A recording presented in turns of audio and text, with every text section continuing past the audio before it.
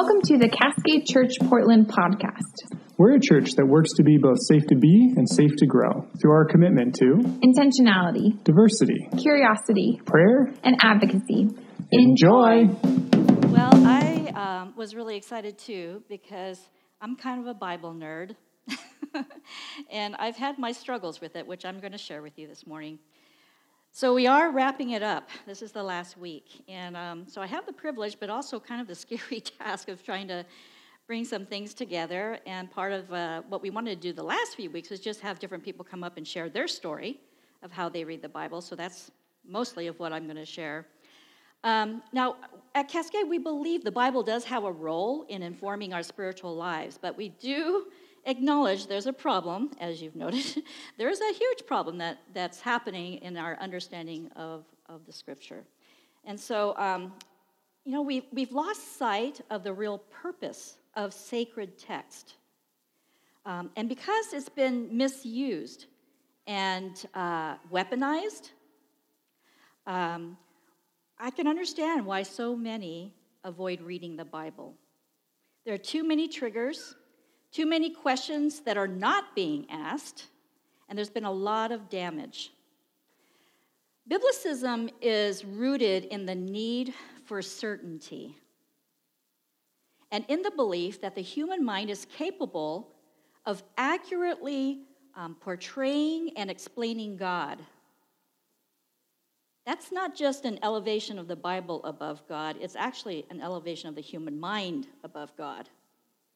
And the idol's not really the Bible, it's us. Until we let go of certainty and accept human fallibility and limitation, we're going to continue to misread the Bible. The way it's written forces us to wrestle with the text, a text that at times can be really maddening because it can sound so ambiguous at the same time that it sounds clear. It can feel, it can be just confusing because it teaches or it appears to teach competing doctrines, and they're held in tension like this rope that's being pulled in two different directions. And then it's intimidating because it's an ancient document that's written in at least two dead languages from a culture that's really, totally foreign from our culture today. Reading the Bible takes a lot of work. We all need help in reading the Bible, and that's why it's so important that we do this in community, because there's no one perspective that's going to get it totally right. And every generation is going to bring a new set of experiences to the text. And I have a feeling that sometime in the future, my grandchildren are going to look back on my faith and say, "Oh, Nana, how did you get it so wrong?" I know they're going to say that. So there are a lot of things. Now, the Bible isn't. The Bible isn't an owner's manual for how to leave or how to have Jesus in the driver's seat, okay? It isn't an instruction book called God and Holy Living for Dummies, even though I know I feel that way a lot. It's more like a journal. Not quite as fun as the Wimpy Kid, but it's a record book of humans over time growing in their understanding of God and how to experience this relationship with God and then with each other. And the journal doesn't end with the Bible. We have church history books that are filled with stories of people evolving in their faith, and we still have to figure it out and evolve ourselves. But I still believe that the Bible is crucial to that process. My story is it's a long journey of engaging with the Word of God that for me does feel alive and active and sharp like a sword, which Hebrews 4:12 tells me.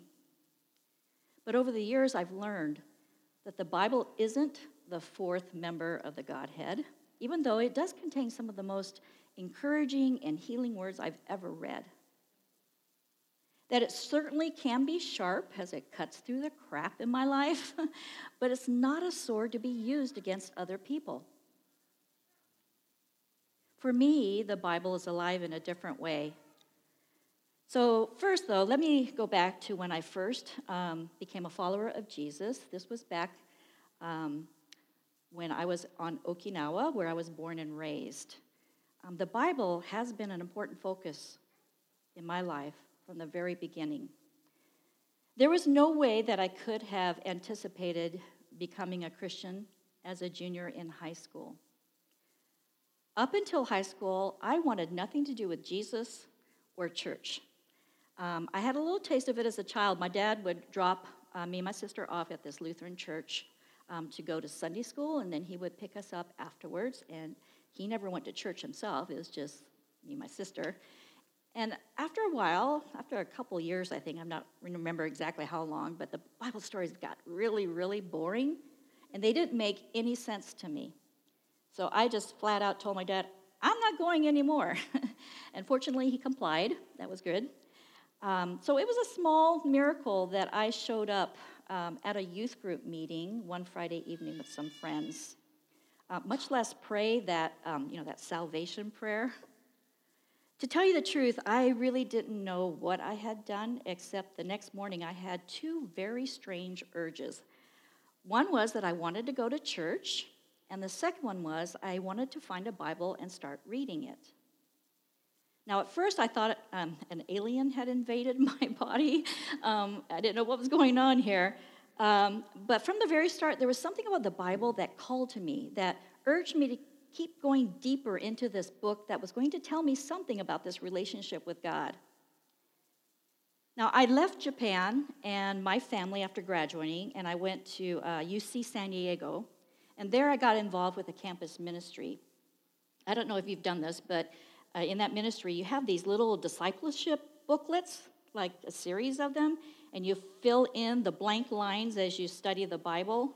How many of you have done those booklets? Oh, I did them all. And but the problem was that they weren't deep enough for me, and I was really hungry for more.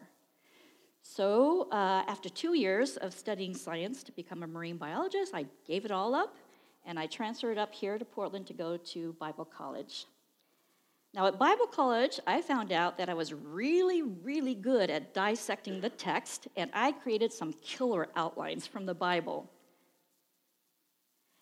Except, by the time I graduated, I sensed that there was something wrong with my spiritual life. God became more and more distant, and 7 years later, I was an atheist. I'm going to make a quick jump here, but with the help of a friend, I did find God again. And I've shared that story more in detail back in our series on prayer. But as I started this work of trying to reconstruct my faith, I had a hard time opening my Bible to try and read it and study it. I really didn't know how. A few years later, I made a really radical decision. I enrolled in seminary. And honestly, I had a lot of fear going in because I was afraid I was going to lose my faith again. I had tried to analyze what I had done wrong, how I lost it in the first place, because I didn't want to make the same mistake. But it wasn't until I started studying the Old Testament in seminary that I realized that I had fallen into biblicism. I discovered that those rules of interpretation were grounded in Western culture, and that was completely foreign to the Bible. Now, the seminary I went to was definitely into biblicism, but it was kind of funny that through my studies, I actually found my way out of it.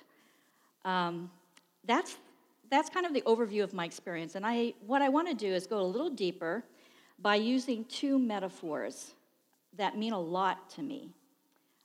They're found in this art piece that I have hanging in my bathroom to remind me of those metaphors every morning. Now, the first one I want to talk about is the tree. This metaphor became pretty significant to me at the time when my friend helped me to find God again. And part of the story that I didn't share back then included this day when I sat in a room in my house, and it had this window that looked out into our backyard. And some of you who have been to our house know that we have a little mini forest with a lot of tall fir trees. And I sat there trying to learn how to pray again. And as I did, I began to kind of stare at this one fir tree. And as I kept staring, after a few moments, I had this thought that entered my brain. And it said, Harriet, someday you're going to grow strong and tall like that tree.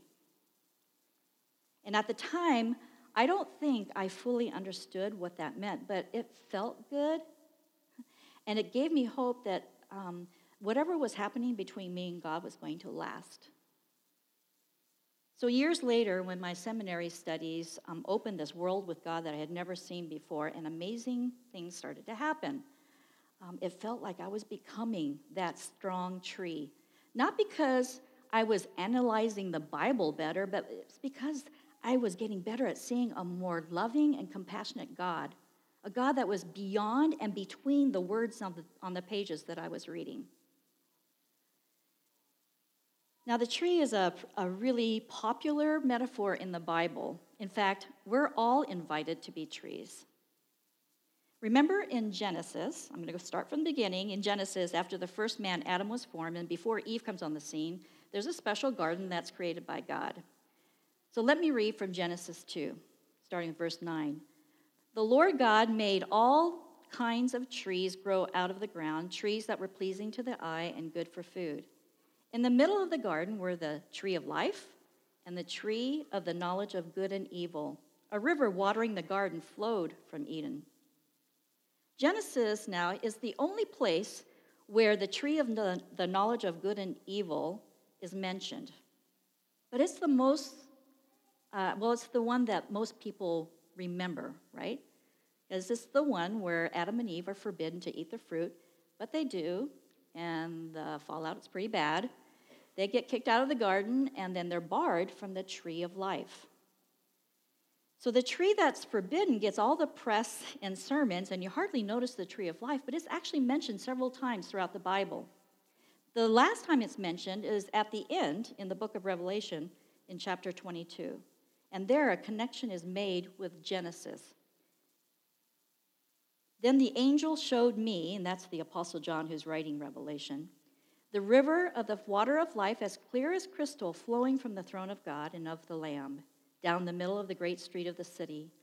On each side of the river stood the tree of life, bearing 12 crops of fruit, yielding its fruit every month, and the leaves of the tree are for the healing of the nations. No longer will there be any curse. So what you get are bookends to the story of God, and each of those bookends mentions the tree of life.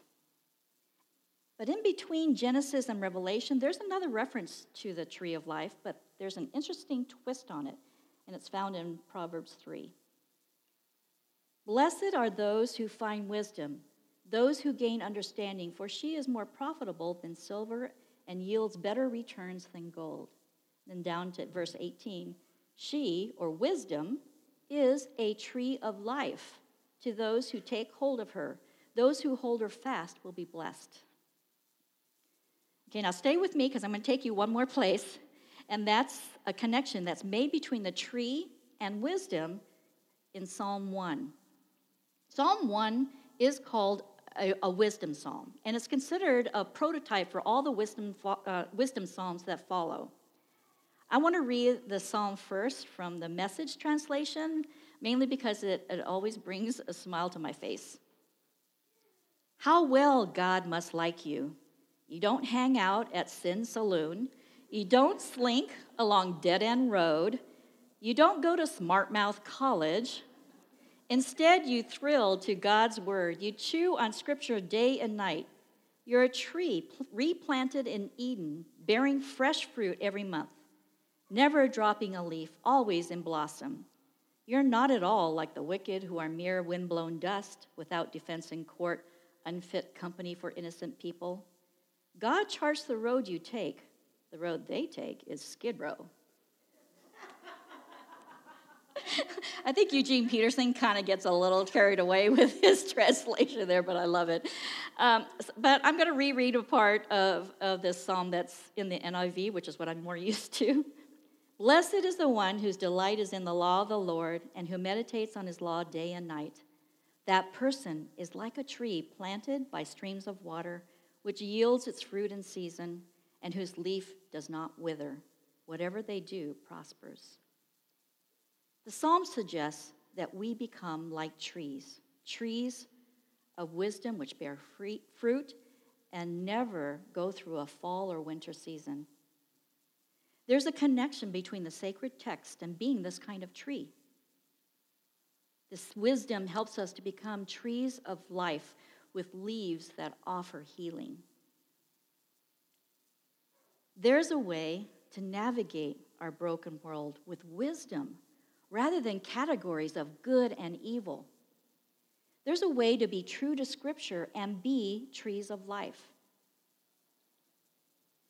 Now, right now, I want to introduce Amy from the Cupcake Girls, an organization that offers leaves for healing in a very particular space.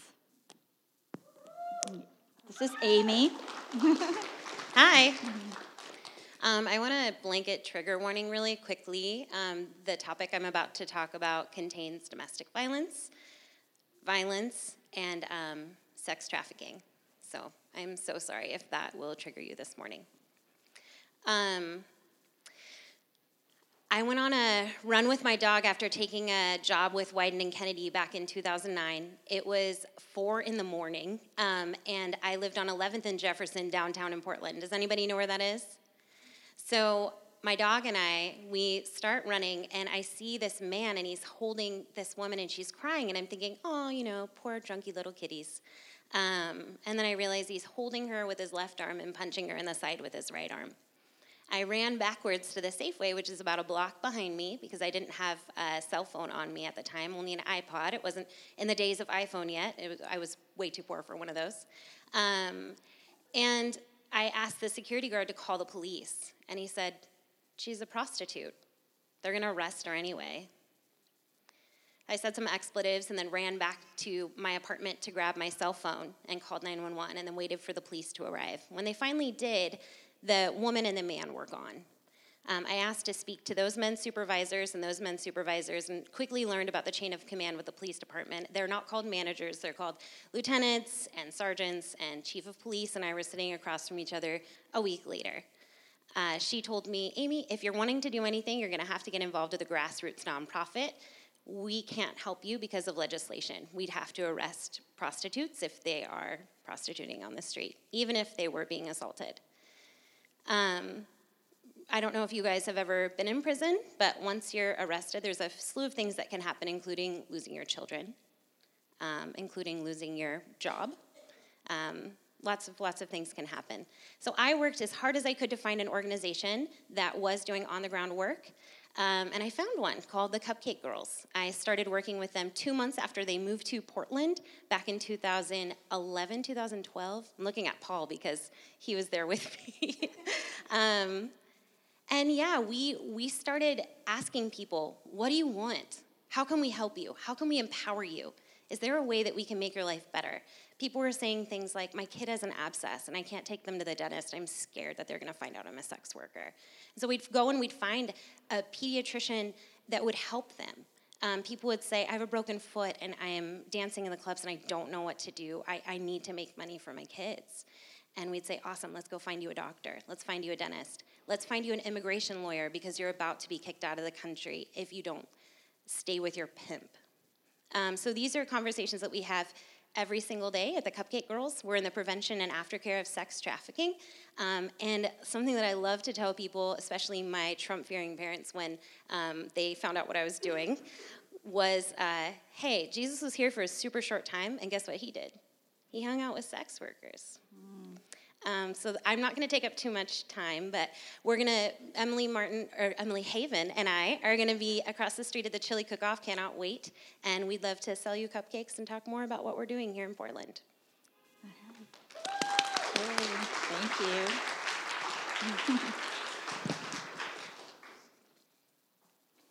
You know, as people of God, we're meant to offer leaves of healing and thriving.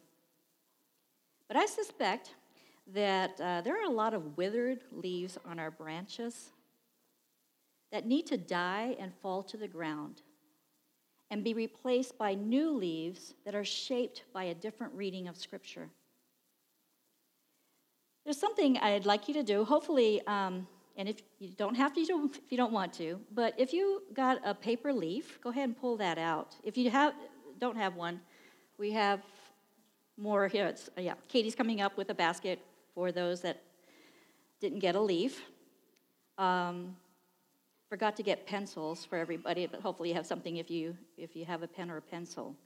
I invite you to write on this leaf specific verses or teachings or issues in the Bible that have caused you shame or fear or grief because of the way that it was used against you. We're going to take a minute for you to think about your leaf and what you might write on it. And then go ahead and write anything having to do with the Bible that has caused you damage or pain. So let's go ahead and take a moment of silence while you do that. Okay, if you're not done, no worries. You can just go ahead and keep making notes as I go on with my second metaphor. But hang on to it because there's something that I want you to do with it later, okay? So in each of the passages that I read, what did you notice that there was something else that was mentioned besides the tree? Water. Or a river, right? You notice that there was a river, which I also have in this. It's kind of back there, but that's what that blue water represents, is a river. For me, the river is a great metaphor for something that Kurt and Leroy pointed out last week. As we grow older, our understanding of the Bible changes. What we believed before may shift because of the experiences we have or the people we meet. Leroy shared how his belief that women should not be in the pulpit completely flipped after he met some gifted women, and especially his wife, Donna. She is a preacher woman. The relationship with the Bible is like a river that's always moving, flowing toward something that is bigger or different. There are the scary waterfalls to drop down when you're not sure what to believe. There are the times that you can't see around the bend, but you know you need to change direction. There are the rough rapids and dangerous rocks, passages that don't make any sense or they feel threatening to you. Some of them you just are not going to be able to get through. So it's better to just go around them, just avoid them. And that's okay. Then there are the deep hidden pools that you discover where you are refreshed and you're revived. That's been my experience with the Bible over the years since seminary. There were times, though, when I was really stubborn and I held on to my literal readings of the Bible while the Spirit was like nudging me to flow and change my beliefs. That happened with the passages on homosexuality. I would be that huge boulder in the middle of the river during a spring run, and the only effect I had was to create a lot of foam and turmoil. One morning at a women's retreat that I had attended, I found myself seated on this rock, and it was right next to this very slow-moving stream. And I remember it was like October, so it wasn't rushing. It was very slow. And it was so peaceful and slow that I could see straight down, really clearly, straight down to the bottom, and there were these colorful river rocks there. And I could even see the little fishies swimming in place right above them. My Bible was open to Psalm 46, and I read this. God is our refuge and strength, an ever-present help in trouble. Therefore we will not fear, though the earth give way and the mountains fall into the heart of the sea, though its waters roar and foam and the mountains quake with their surging. There is a river whose streams make glad the city of God, the holy place where the Most High dwells. And then later in the psalm I read, be still and know that I am God. That river image just jumped off the page at me, And in that moment, I knew I didn't want to be that boulder creating foam anymore. I wanted to be like one of those river rocks at the bottom, at peace with God, trusting instead of fighting God. That's what these gemstones represent for me in this picture. But I still had to work through some of my issues with the Bible. Later, my view of homosexuality did change, but it wasn't through any deep study of Romans 1. It was actually the story in Acts 10 of the Apostle Peter struggling to accept Gentiles into the church. And what convinced him to change his mind? It wasn't that strange dream that he had where God said, "Do not call anything impure what God has made clean." But it was when he had this face-to-face with Cornelius the Gentile, and he saw clear evidence of the Holy Spirit in him. Peter's story became my story as I met beautiful Christians within the queer community. And I was able to affirm them in their whole identity and what they brought to the church, just as the Gentiles were affirmed and accepted, but not required to become Jews in order to be in the church. It was after I released this boulder and changed my belief that I found Cascade. That's when I started coming here. The rereading of Peter's story was one of the many surprising discoveries that I made about the Bible. That helped me to flow like a river in my Bible interpretation. But I began to see how changes in belief and practice is actually normal within the Bible itself. Another helpful discovery in the Bible was the first to expose the fallacy of biblicism to me. This one at first felt like a dangerous rapids that I should avoid, and this relates to what Kurt talked about, the differences in how Judas died.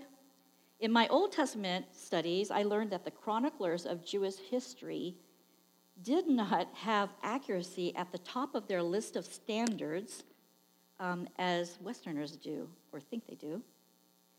I learned that there's no such thing as an objective historical fact. How many times have you reminisced with a sibling and said, "Hey, I don't remember it that way"? Yeah.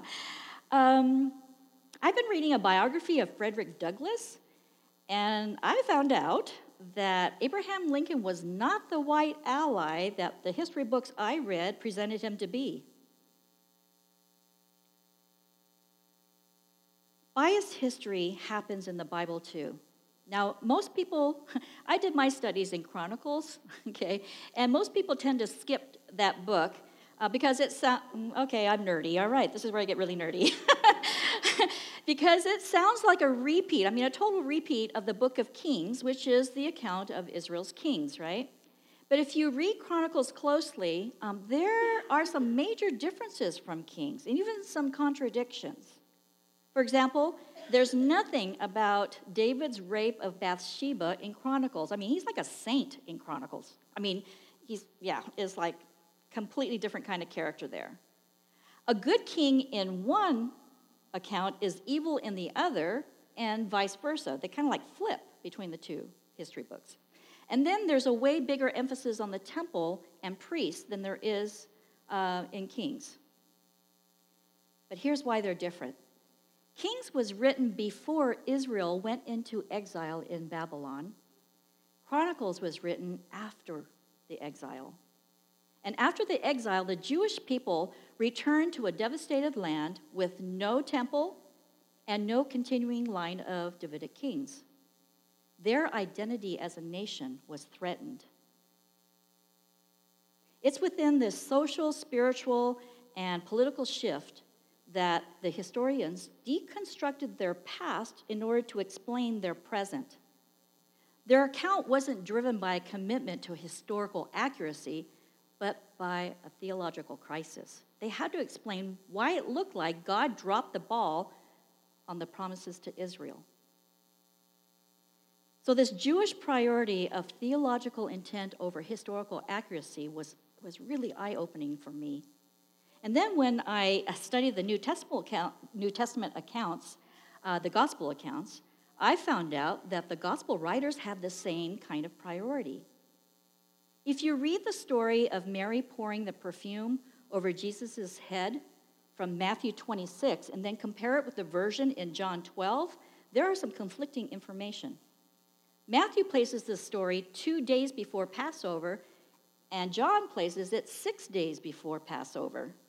And the story itself has some differences. Biblicists will do all kinds of mental gymnastics to harmonize the stories, but this wasn't a concern to the original authors, and it's based on a wrong assumption. Biblicists argue that if the facts are not accurate, they have to be consistent, then the authority of Scripture is compromised. But this had never been the thinking of the Jews or of the early church or even the church all the way up to the 1800s when Biblicism became a thing. You know, Biblicism is pretty new, actually. It started in the 1800s. Matthew and John didn't concern themselves with trying to get the day of the week as if get it right, as if the reputation of God depended on it. Instead, they placed it where it most served their theological point. The point of this story was different between Matthew and John. So all of this is to say that the insistence on accuracy was never a high value for the biblical writers or the readers, which means that we find God in the story more than we find God in the facts.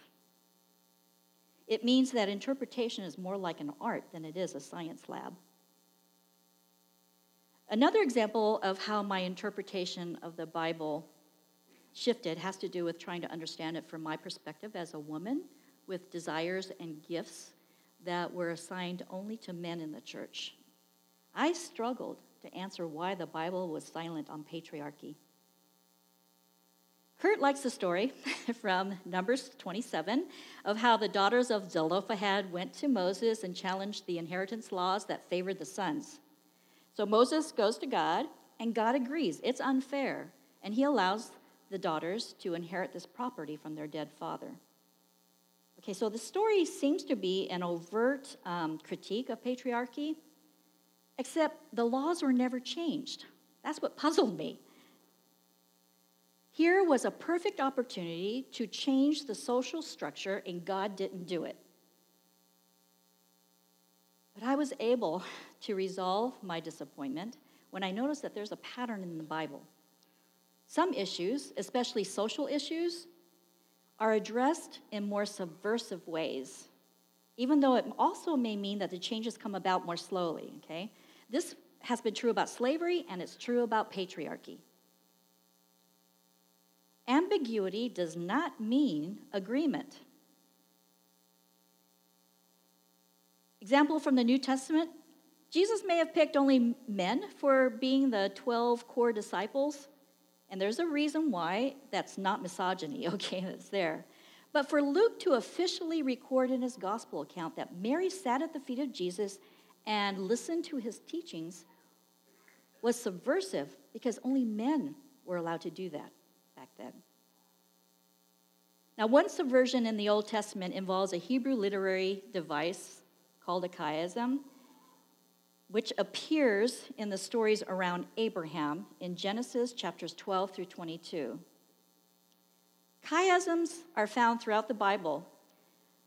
And I was tempted to be nerdy about this one too, but I decided that I was going to use the great Berenstein's book, Bears in the Night, to explain what a chiasm is. Okay. So, if you've read this, but there's 7 little bears that are laying in bed at night, and they hear this noise outside their window and decide to investigate. So they go out the window, down the tree, over the wall, under the bridge, around the lake, between the rocks, through the woods, and up Spook Hill. And there at the top, they're spooked by this huge owl, and they turn around and they rush down Spook Hill, through the woods, between the rocks, around the lake, under the bridge, over the wall, up the tree, and into the window. And the book ends with, back in bed. This whole story is a chiasm. where the journey in has a journey out in reverse order, and you end up at the same place that you started. That's what a chiasm does, that structure. For Jewish writers, that top of the hill, that turning point or the center of the chiasm, identifies the main point or central story that the author is trying to communicate. Now, without going into all the details, Genesis chapters 12 through 22 are set up as a chiasm where the events in Abraham's life heading towards the center story are similar going out, but it's in reverse order. And guess what's at the center? The turning point is chapter 16, and there we find the story of two women, Sarah, Abraham's wife, and Hagar, her slave. The Genesis writer built a structure dominated by the narratives of men, but at the center, the hinge, is the story of Sarah and Hagar, and Abraham is actually kept in the background. In fact, the writer reveals that Abraham listened to the voice of Sarah and that he gave Sarah full autonomy in handling the tough situation that they were in. The structure is clear. It's no accident the events were laid out this way. It was intentional. Learning of this chiasm helped me to believe that the stories of women within a patriarchal system matter to God. It helped me believe that as I struggled most of my life as a Christian woman in church patriarchal systems, my story mattered to God. I matter to God. So this is my journey. Leaving Biblicism has changed my wrestling with the Bible from this battle to now it feels like an adventure as I read. To experience God is to be both the tree planted in the goodness of God and the river flowing in my understanding of the Bible and what it means to me today. My desire for you is that you can experience God and the Bible in the same way. As we prepare for communion and the band comes up, when the baby goes down, yeah. As the band comes up and we're going to transition to communion table, the communion table might be a good place to start for some of you in considering rereading the Bible. Jesus was crucified because of a system that abused and weaponized the sacred text and misrepresented God. But that didn't stop God from subverting that system and insisting that death wouldn't stop God's love and life from flowing into our broken existence. I'd like to suggest that the table is a place to let go, to let die what needs to die in your understanding of the Bible that has hurt and abused you. That this table can be the beginning of a resurrected hope, that the Bible has something to say that is truly life-giving. So I invite you to come with your paper leaf and leave it on the communion table as a symbolic act of that hope. But if you need more time with your leaf, that's okay. You can keep it and hang on to it and take the time to consider how that relationship with the Bible might be different. If you read it differently, if God was truly good.